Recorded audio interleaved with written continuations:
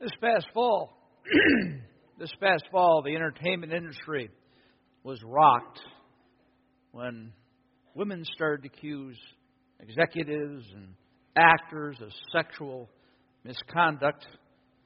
Here's the poster boy for the Me Too movement, Harvey Weinstein, a film producer, very well known.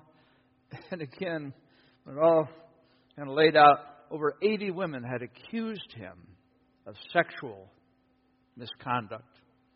Dustin Hoffman, and the list goes on, right? We've been hearing about it, and I praise God for it.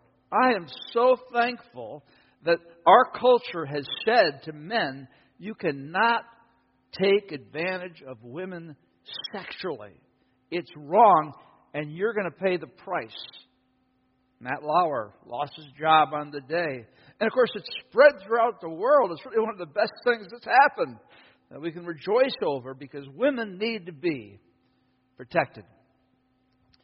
But there's one more name that should be on that list, and that is King David. He used his power and influence to have an affair with a woman, Bathsheba. And so he also was called out because of what he did. We're going to take a look at the story today. 2 Samuel 11:1. In the spring of the year, the time when kings go out to battle, David sent Joab and his servants with him and all Israel. And they ravaged the Ammonites and besieged Rabbah, but David remained at Jerusalem. Now, when we look to the spring season, we're looking for baseball, right? Chicago Cubs have another winning year. That's spring, but in that day, it was battle season. That's when the rains had come and it was dry, and so they went out to battle each other. And David, of course, was an incredible, mighty warrior. He had conquered all the nations around him. He was famous in every way. What do we see? But David remained at Jerusalem. Now, why did he remain at Jerusalem? I mean, this was his time. Every year he went out with the troops, but this time he just kind of said, I'm not going. I need to relax. Too much stress. Well, we can speculate maybe what was going on in David's life. He was around 50. Maybe he was like Alexander the Great, who wept at the age of 32 because there were no more worlds to conquer. Like David was there. Most powerful man, most wealthy man in the world. He had this huge country. He had everything. He just had one wife. He had a lot of wives and a lot of concubines. I mean, his sexual appetite was met. There's no problem about that. But David was bored. He was bored with his job, bored with life in general. And men, that's when we get in trouble. When we get bored. And we're not pursuing God. We're just kind of hanging out, and, well, that's when we run into trouble. It happened late one afternoon when David arose from his couch and was walking on the roof of the king's house, that he saw from the roof a woman bathing, and the woman was very beautiful. Now, David lived in this palatial house, the best house in the world at that time, I'm sure. And they had different roofs that, in the cool of the afternoon, they might come out in the cool of the evening just to enjoy. And David got up from his couch, didn't have much to do, and so he strolled on top of one of the roofs that he had, and he came across this woman. And she was bathing, and the woman was very, very beautiful. In the Hebrew, it's saying, wow, okay, this woman's a babe. This woman's really hot. I mean, she's incredible. And she's naked, even better, right? I mean, any red-blooded Israeli would take a second look, don't you think? I think so. Yeah, it was just right there. David sent and inquired about the woman. And one said, "Is not this Bathsheba, the daughter of Eliam, the wife of Uriah the Hittite?" So he took that next step. He didn't stop there. He took the next step and found out more about her. So I assume this is one of the people that's serving him. And I kind of read between the lines here and saying, David, this is the daughter of Eliam. And scholars believe he was one of the personal bodyguards of David. So this is your friend's daughter, the wife of Uriah the Hittite. The woman's married as well. What are you thinking? So David sent messengers and took her, and she came to him, and he lay with her. Now she had been purifying herself from her uncleanness. Then she returned to her house. 6, 12 hours, who knows? The deed was done, and that decision transformed David's life in so many ways. Now, some guys would think, wow, David really was lucky. I mean, what are the odds in that day of walking on your roof and seeing a woman bathing? I mean, that's great luck, some guys would say. But you know what, men? We don't have to climb on our roofs. We don't have to stop at seedy bookstores. We don't have to go to 7-Eleven and get the magazine behind the magazines, right? All we have to do is pull out our smartphones that are always handy, always with us, grab some private time, and indulge in pornography. Friends, this is the worst it's ever been in the history of the world because of technology. We're all tempted, right? It's just right on your phone, for Pete's sake, and you can bring it up and nobody knows. I mean, how good can it be, a lot of guys think. I really believe this is one of the most serious issues that confronts the United States and, of course, the world. But again, we talk about the family, the structure of the family that Jesus set up, that God put into order. And it's just tearing away at the whole idea of sexuality and who God made us to be and why He gave that special gift of sexuality to us. Matthew 5:27, Jesus says, "You've heard that it was said, 'You shall not commit adultery.'" I mean, that's one of the 10 Commandments, right? Number 7. So yeah, lust is a problem that goes all the way back to the beginning. The oldest sin, some might say. Matthew 5:28, "But I say to you that everyone who looks at a woman with lustful intent has already committed adultery with her in his heart." So men, you don't want to sleep with your neighbor's wife or anybody else. Obviously, that's not a good decision. And you also don't want to think lustfully about her, to fantasize what it might be to be with her.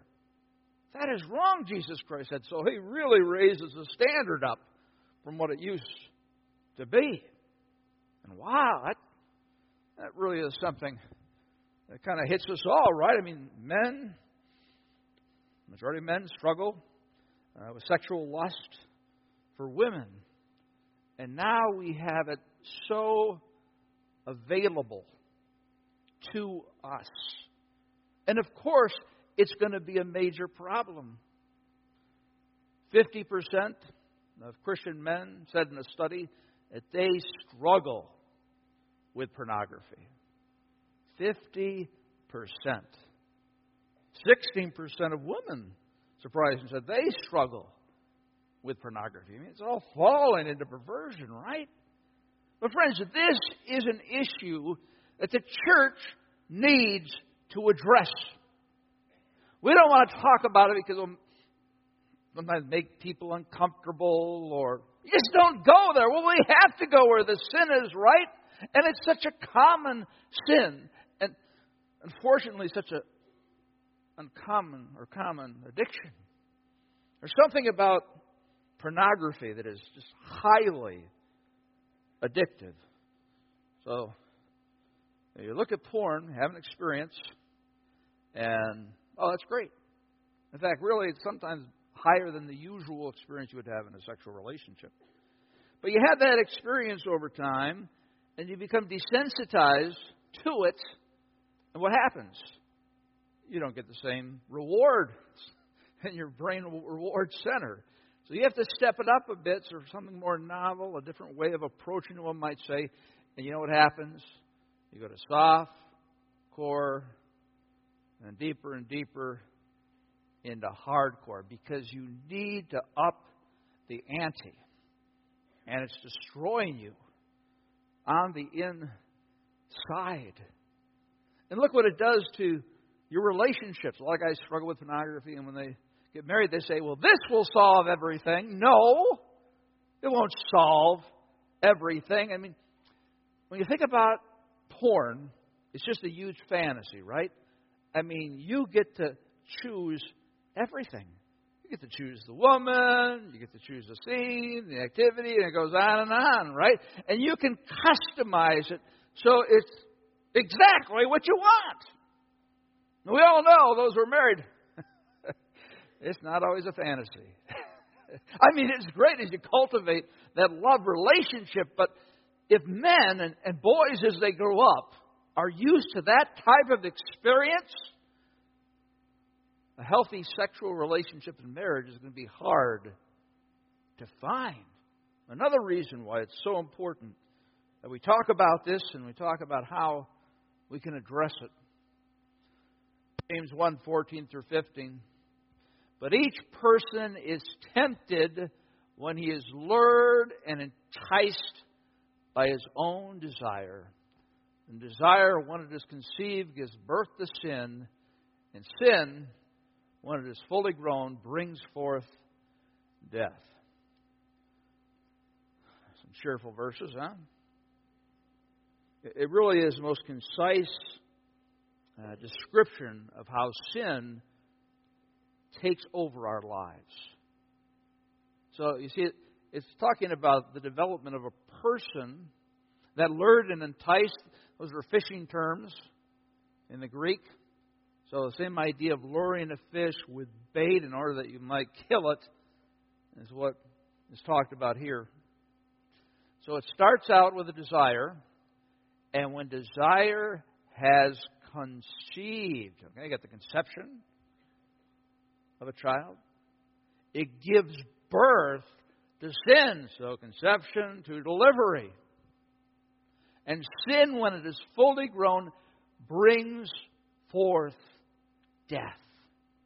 So as you mature, one might say, in your sin, it's going to bring forth death. Pain that's going to come in your life. And we think about David's life, as we know, she became pregnant. And so he had to kind of cover it up. And so he asked her husband Uriah to come back from the front so that he could have some time with his wife. But he was so frustrated because Uriah was such a godly man. He said, no, I'm not going to enjoy something that my men can enjoy. And so what did David do then? I'm just going to kill the guy. So he sent orders to Joab, make sure to put Uriah the Hittite in a place where he will lose his life. And therefore, they make Bathsheba his wife, and it's all legal, right? Oh, no. Oh, no. Adultery to murder? See how sin continues to grow. And then, of course, he wouldn't confess it until later when Nathan the prophet approached him and God convicted him and he realized what he had done.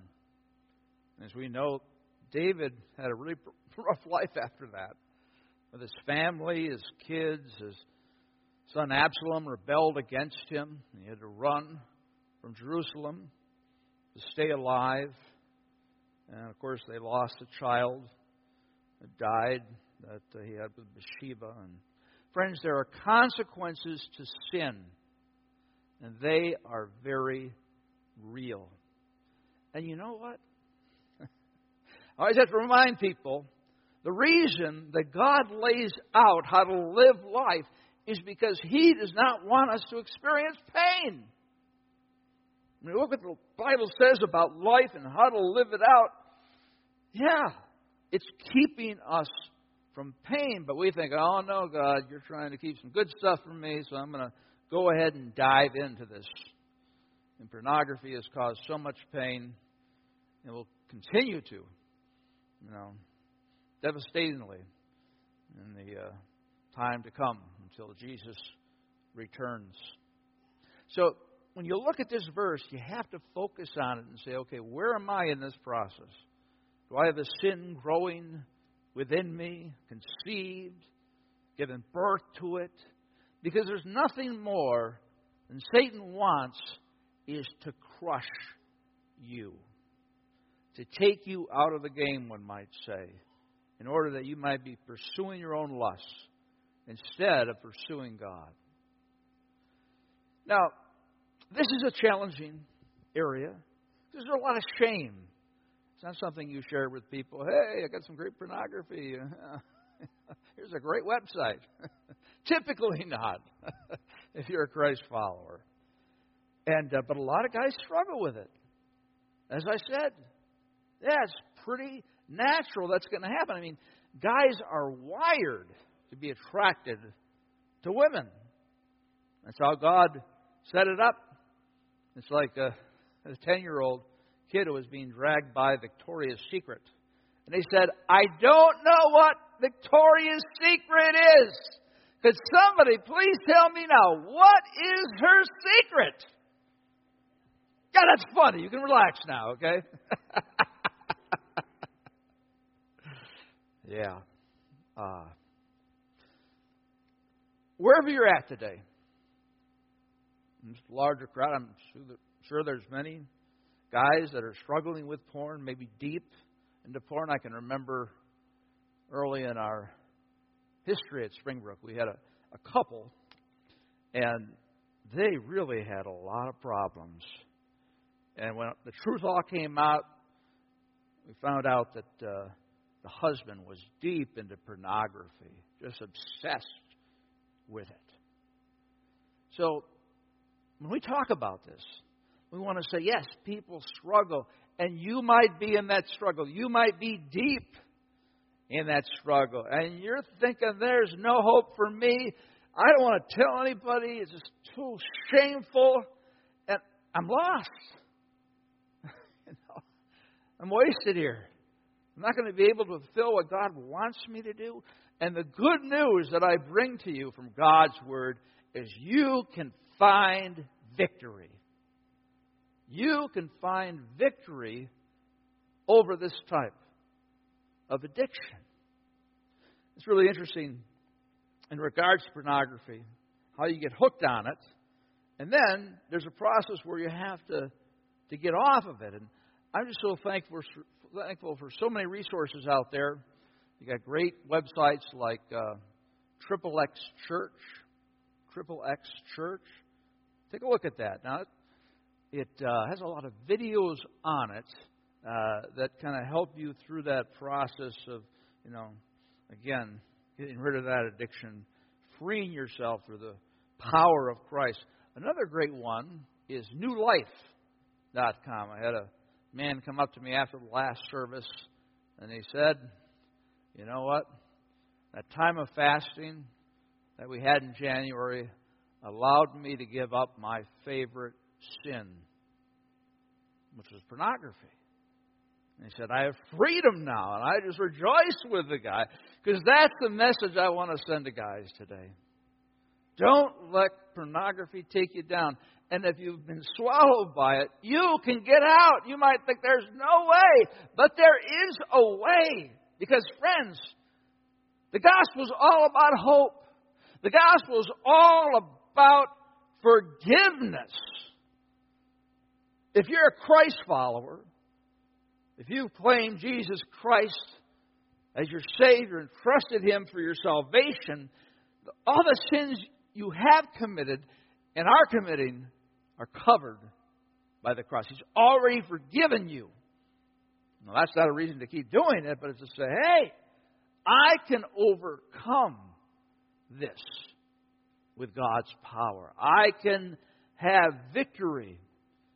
And when you talk about this subject, it opens so many wounds. I know probably many of you were sexually abused as a child, just strange sexual experiences, and you were injured. Many times that's why people fall into pornography. Because it's so painful. We're just in so much pain from our experiences that we have to, again, have something to turn to that will give to us some type of pleasure, even though it be a shortened type of pleasure. And Satan's working the whole thing. He just loves it when you get deeper and deeper, and you need to stand up to Satan and say, Satan, Jesus Christ is so much powerful than you. And I can deal with this, but I can't deal with it alone. I need other people to help me. Right? One of the keys, I'd say the key for dealing with pornography other than trusting in God is finding someone to be accountable to. Someone to be accountable to. Another Christ follower that you can go to and share what's happening. And again, there's not going to be a lot of surprise there.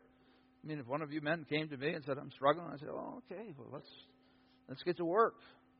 And Pastor Matt has done a lot of great work in this area in terms of helping people in that area. So certainly can talk to him for some encouragement. But that's what we're here for. That's why we're a church, because Satan wants to take us down. But that doesn't have to happen. We can free ourselves if we depend upon the power of God. So there is forgiveness. And God wants to renew your life. And I know you're thinking, it's never going to happen. Well, it can happen. Just like with that individual I talked with. His favorite sin. Yeah. But he overcame it. And he said there was another site, New Life. NewLife.com. Steve Arburn's site. They have all kinds of videos, all kinds of resources.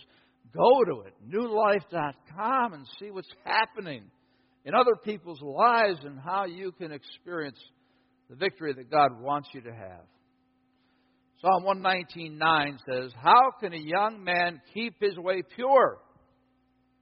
Well, it's a question today, isn't it? By guarding it according to your word. The way that we deal with sin, as we talked about with David and Goliath, when sins come our way, we have Scripture memorized or we've meditated upon it, and we say, this is what God says. I'm not going to buy in to the lie. So we have to turn our hearts and our minds toward Scripture and memorize it, and then to follow the principles that Scripture gives us about this issue. A man without self-control is like a city broken into and left without walls.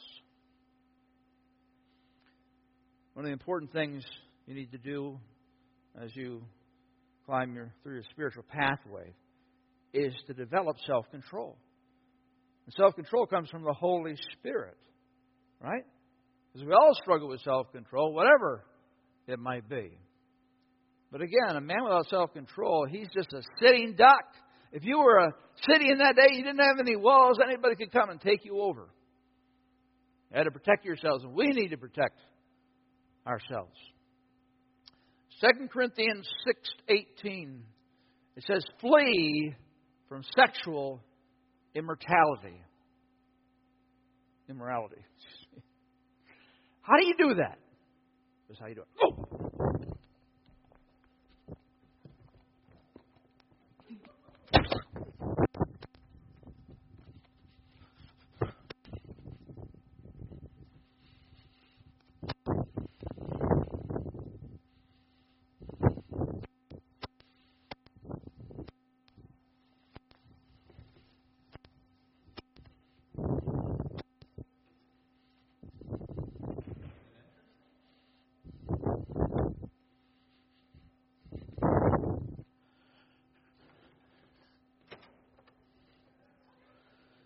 Now that's how you flee.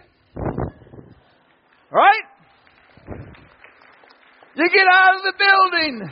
You run as fast as you can. You have to excuse me.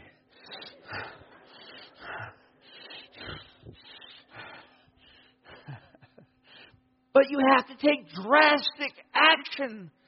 You just can't add it to your prayer list, oh, Lord, help me with Warren. That's not going to work. Yeah, He wants to help you, but you've got to take the initiative.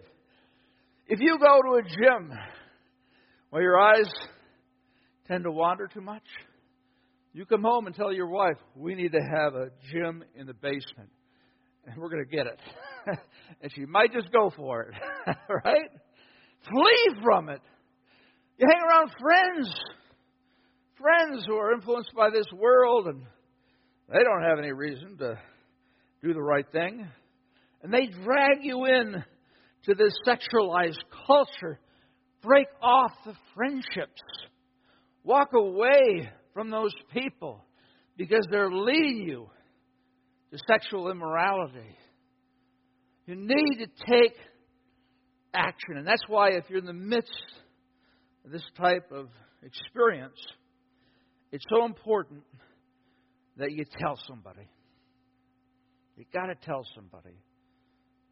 I don't know if people can get out of this mess without telling somebody, because that's how God works, and you're accountable to a person. There's all kinds of great software out there, X3 Watch, Covenant Eyes, and what they'll do is they'll monitor your different screens, and they'll send the browsing history to somebody that you're accountable to. So you know that somebody is looking at what you're doing and will call you on things. That's been very effective. But you have to have the right type of accountability relationship to work. You know, my greatest concern about this is our children. I raised 3 boys with my wonderful wife, Lori. And we went through the teen age time, and this was 10 years ago. One of the greatest challenges I had was protecting my boys from pornography. And it was hard work because they're smart. My boys were just as typical as anybody else. All right. And you can imagine, you know, at 16, your hormones are raging. I mean, duh! Right? How strong is that temptation? So we need to protect them. We need to come up with software. And you can look for this on the internet. They have all different types of systems. Something you can put on your router. You've really got to lock it all down, and it takes energy. I can remember, okay, I got that all set up, and then all of a sudden, somebody broke it. They got all the time in the world, right? You've got to protect them because, of course, they're going to buy into it when everybody else is doing it. That wasn't the way when I grew up, and many of you, it wasn't just say, oh, this is normal. It's normal to have a movie in the theaters called 50 Shades Freed. Oh, I love that. Pornography free. They do not go together. People are going to this pornographic movie. It's just kind of like, whatever. Then you get on these cable channels and they have these different dramas. Very well done. But it's like pornography. Hey, of course, you need to show some flesh here. Right? I mean, a lot of us were younger. You had to get onto Skinamax in order to see some action, right? But now it's right there. So I would encourage you to talk to Pastor Matt, talk to whoever might be able to help you, especially about your kids. And here's the reality. Very few of you are going as far as you need to go. Okay? I mean, you think about people who don't know the Lord, and they're just kind of clueless, and I mean, they do what they can, maybe, they're concerned, but you have got to be vigilant about this.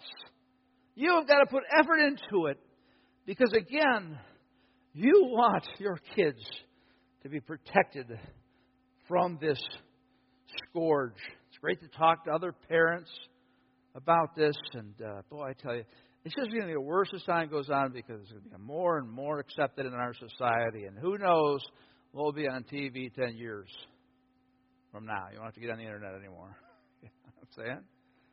This is Satan at work. We're heading toward the end times here, guys. Things are getting worse and worse and worse. People are more perverse than they've ever been. And we as Christ followers need to tell those people about Jesus so they don't experience the pain that they experience because they fall into the same trap. This passage from Romans 7:19. Remember what Paul said? For I do not do the good I want, but the evil I do not want is what I keep on doing. Can anybody relate to that? Everybody should be able to relate. No matter what the sin is, yeah, I shouldn't do that, and I'm going to pray, and then you end up doing it again. Right? Well, the most critical thing is you've got to trust in God and put more energy into that particular sin pattern. You just can't pray once a day, I hope it goes away. That might help a little bit, but you've really got to work at dealing with deep sin patterns in your life that go all the way back to when you were growing up. Because we need to be pure. And God's going to help us with that. That according to the riches of His glory, He may grant you to be strengthened with power through His Spirit in your inner being. That's the kind of power that can help you overcome pornography or whatever type of sin. But it takes energy.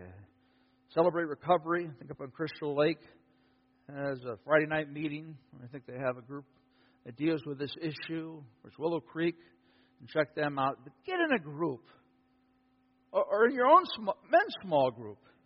We should be talking about this and get encouragement from each other because nobody else is encouraging us. I'll tell you that. Now here's a great promise to hold on to.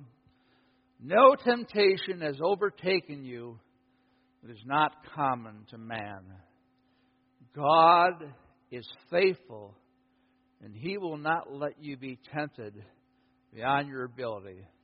But with the temptation, He will also provide the way of escape that you may be able to endure it. That's so comforting, right? Sometimes we think, hey, I'm a lost cause. You are not a lost cause. You're Jesus. Brother, you're a child of God if you've made that decision. So I encourage you, men, take some time this week. Take 2-3 hours, whatever, and say, I'm going to get serious about this, and I'm going to talk to whoever I have to. Because you know what? I've asked guys, when do you stop lusting? When you're dead. Okay? When you're dead. It's a lifelong battle. And I want you to know there's hope in Jesus Christ. Let us pray. Dear Heavenly Father, I pray for myself and the men that are here. It's so hard, Lord. So available. And I pray for my friends especially who are addicted. And I pray that they would have hope today. No matter how dark it is. I think I can't never be free, and I pray that they would turn to Jesus Christ. I pray that they would turn to Christian friends. And this is an ongoing conversation that I'll be teaching about until I die if you don't come back first. It's just going to get worse and worse, and we have to train one another, encourage one another, keep each other accountable in order to keep our minds pure. Thank you for the beautiful gift of sex that you've given us, Lord. And help us. Help us, help us. to keep it where it needs to be. In Christ's name, amen.